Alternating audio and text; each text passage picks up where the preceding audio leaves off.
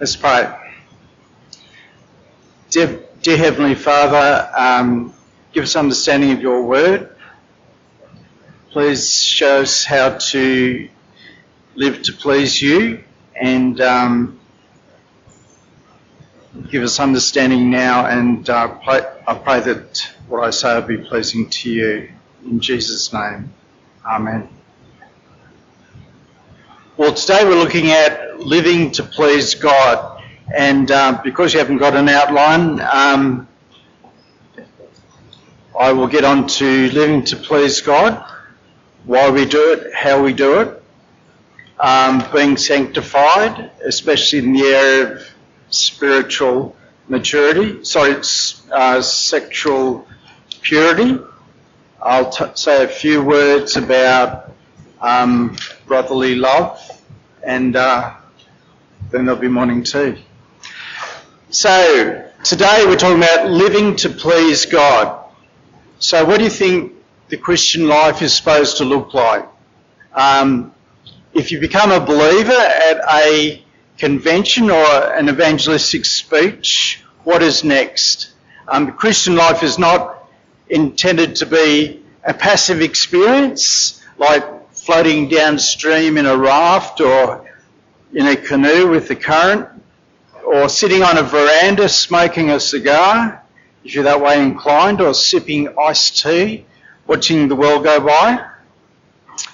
We're not, as Christians, intended to, once we're converted, to kick back and wait until we pass into the next world living as we please.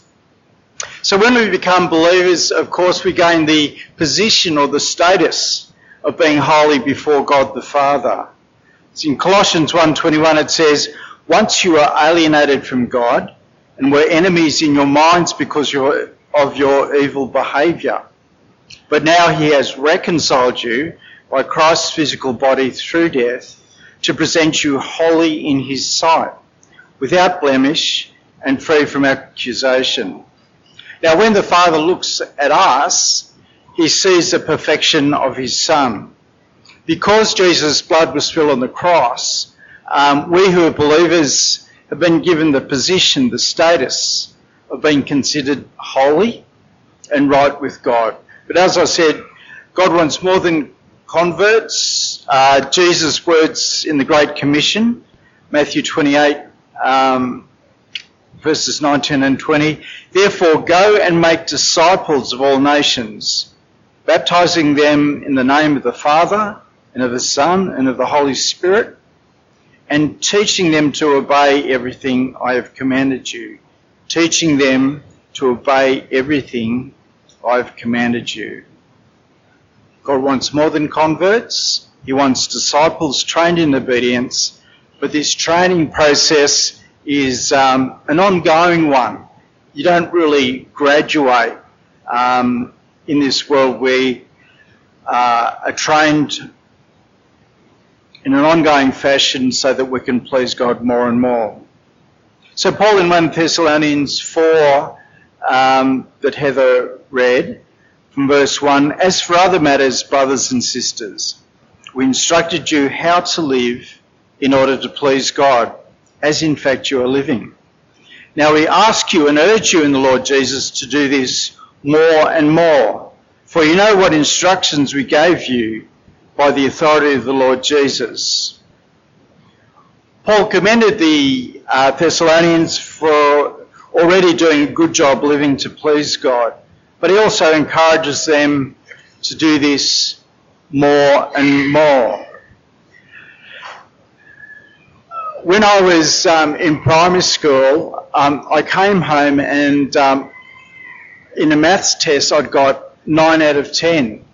And I told this excitedly to my mother and said that I'd got 9 out of 10, and she said, "Well, that's good. Next time get 9.5 out of 10.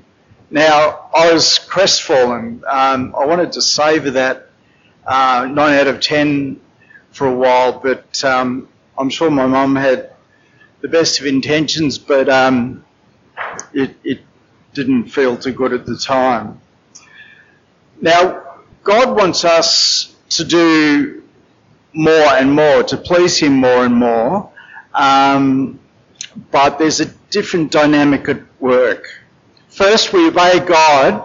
Why do we live to please God? First, we obey God to express our gratitude for what he's done for us, past, present, and future.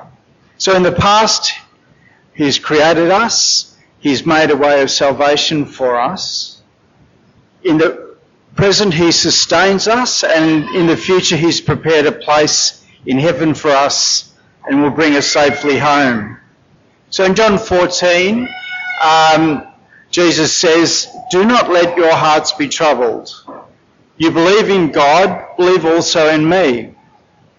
My Father's house has many rooms. If that were not so, would I have told you that I'm going there to prepare a place for you? And if I go and prepare a place for you, I will come back and take you to be with me, that you also may be where I am." So, because Jesus has done, or God has done things to benefit us and will bring us safely home, we trust and obey him out of gratitude in this life.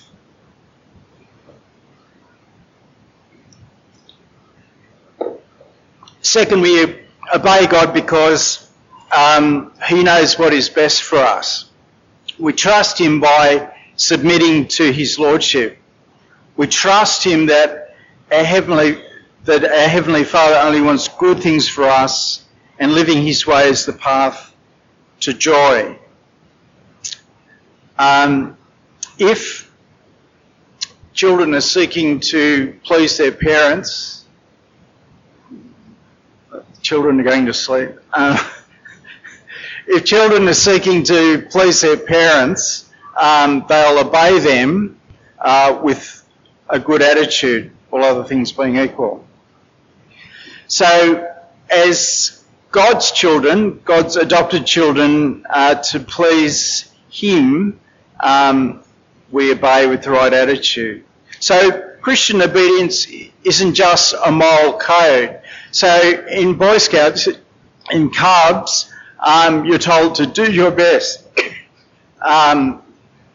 We'll dib, dib, dib, dob, dob, dob. I think it's Heather. No technical assistance there? Do your best, do our best. Yeah. Excellent. Were you a Queen's Scout? No? Okay. Anyway, I digress. So that's a moral ethic. It's live a certain way, but it's not really aiming to please someone. But with God, we don't just follow a moral code, it's relational obedience, an expression of love. So John 14:23, Jesus replied, "Anyone who loves me will obey my teacher. My Father will love them, and we will come to them and make our home with them.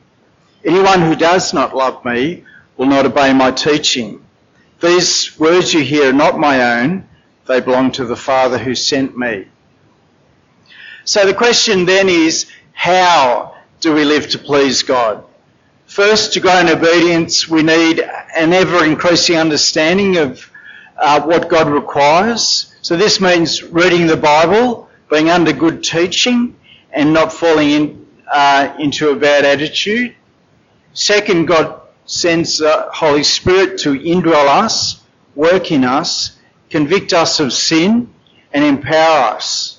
So we cannot change ourselves in our own strength.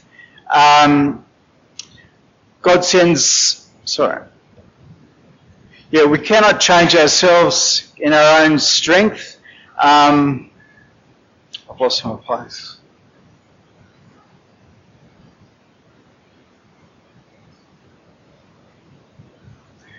But God works through his Spirit. Jesus says in John 14:25, "All this I have spoken while still with you. The Advocate, the Holy Spirit, whom the Father will send in my name, will teach you all things and will remind you of everything I've said to you."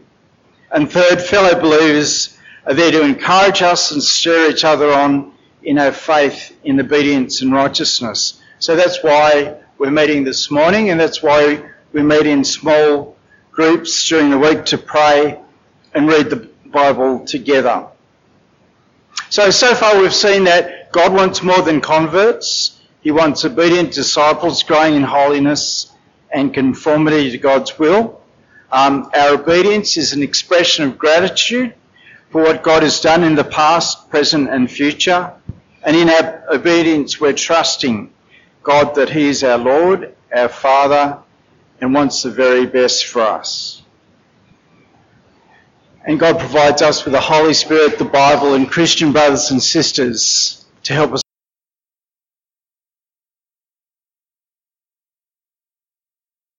Section of 1 Thessalonians 4, excuse me, Paul speaks of being sanctified, especially in the context of sexuality.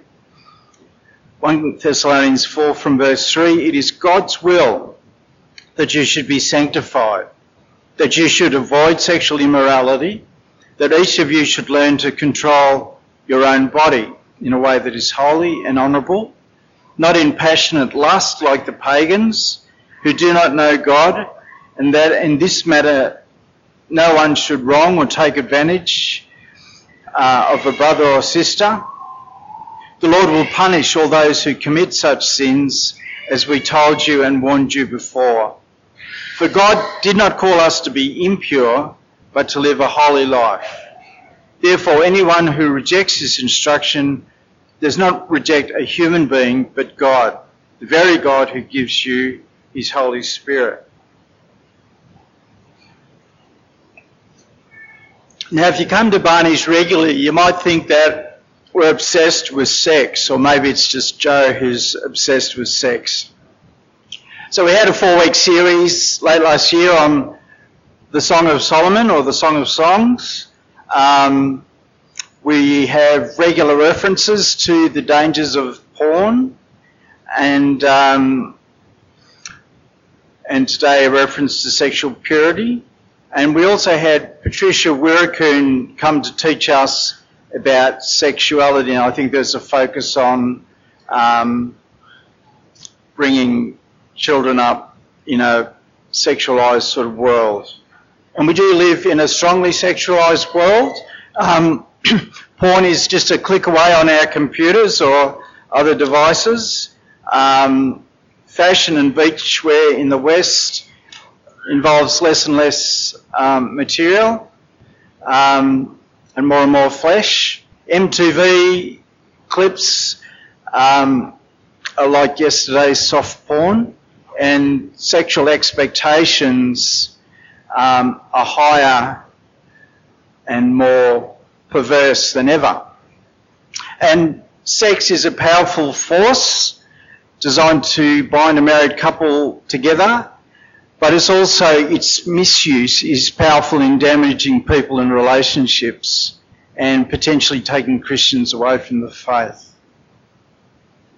And Christian teaching on sexuality is mocked by the world. We're thought to be prudes if we don't have sex before marriage, or don't conform to the world's pattern. The counsel that a lot of people would give someone who's single is, have sex just to make you feel better for a few days. The world thinks we're haters if we don't endorse the practice of homosexuality. So the pattern of the world of pagans who do not know God is sexual immorality driven by passionate lust. And sadly, those who indulge damage themselves and others. In 1 Corinthians 6, from verse 18, Paul writes, "Flee from sexual immorality. All other sins a person commits are outside the body, but whoever sins sexually sins against their own body. Do you not know that your bodies are temples of the Holy Spirit who is in you, whom you have received from God? You are not your own, you are bought at a price. Therefore honour God with your bodies." So Christians are called to be sanctified, including in the area of sexuality. Now, sanctified is not a word we use day to day. I don't say to Heather after she comes back from work, so do you feel sanctified today? Was William Carey Christian Schools, did that encourage you in sanctification? Did the kids in English cause you sanctification or aggravation?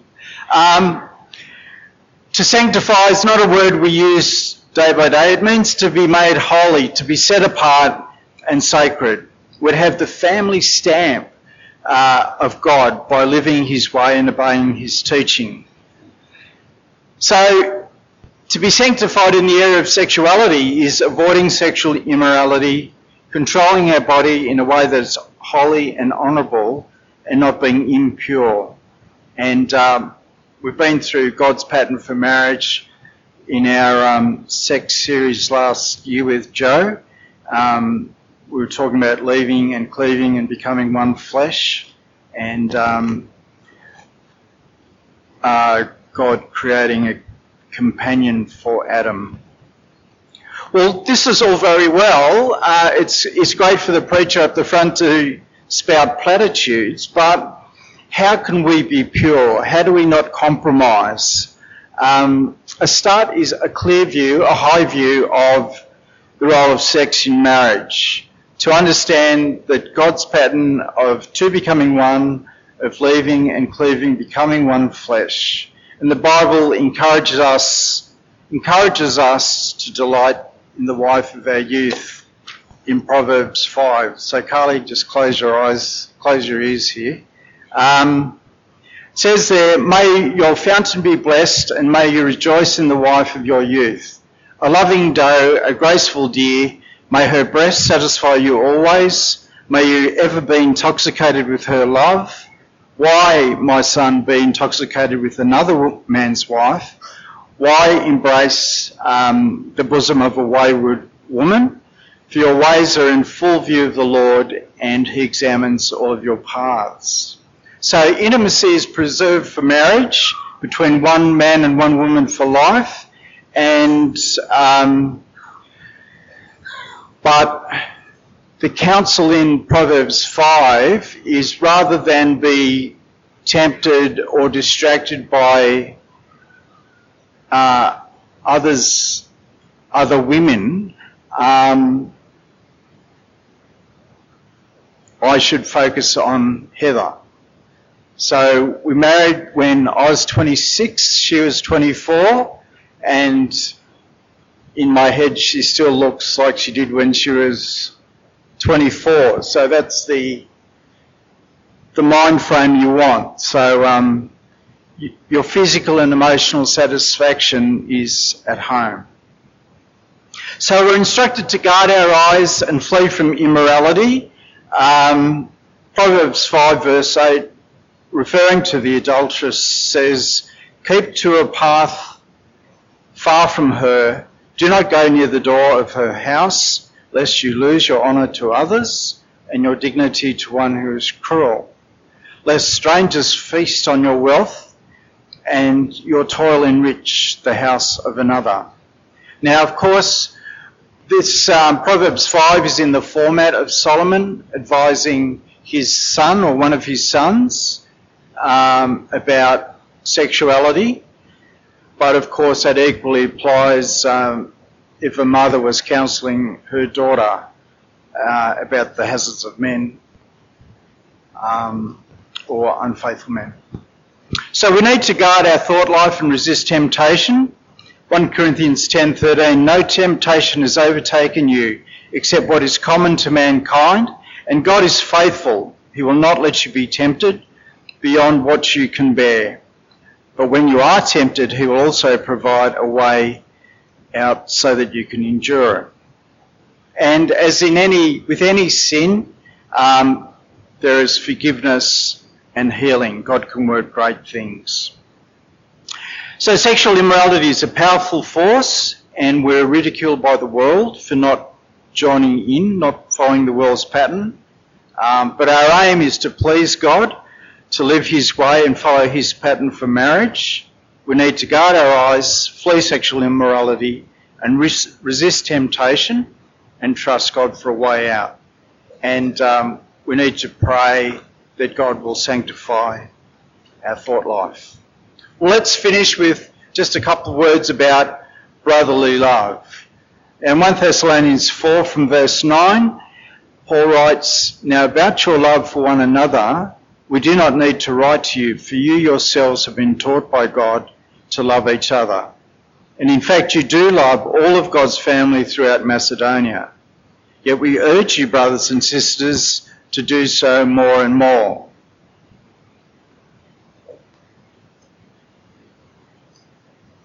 Now, I've got a younger brother called Tim, and we had a very close relationship as we were growing up. Tim's a bit eccentric. He voluntarily wore tartan pants socially, not while golfing. He used to get a lot of his clothes at Vinnie's. So he's a bit eccentric in some ways, but we had a special relationship. In our youth, we did a lot of water sport together, kayaking and fishing and sailing. We went on cycling trips and hiking trips, and we went to largely to the same churches and the same fellowships. And I guess with all that time together, there's a lot of what psychologists call emotional intelligence happening. So we could read each other, we knew what each other needed, we shared and we confided quite intimately. Now, Christians with brotherly love are other people-centred. They're open to the needs of others. They're willing to invest time, money and resources where needed. And as Paul says, to do these things more and more to please God. During the week I had a meeting in the city, and I could take a support person with me, and one of the guys from my Bible study took half a day off work, came in with me, bought me coffee, went to the meeting, supported me, bought me another coffee, and we went home. So he perceived a need. He happily stepped in, and at a fair bit of expense to himself, he came along and helped out. So, other person-centred, open to the needs of others, investing time, money and resources. So, let's conclude, and we'll conclude by praying. Dear Heavenly Father, please help us to live to please you, to obey you and live your way more and more, spurred on by gratitude. Strengthen us and teach us, fill us with your Spirit and help us to encourage each other in right living. Help us to grow in sexual purity and forgive us when we fall short. Help us to exercise brotherly love, to be looking for opportunities to serve each other. We pray these things in Jesus' name. Amen.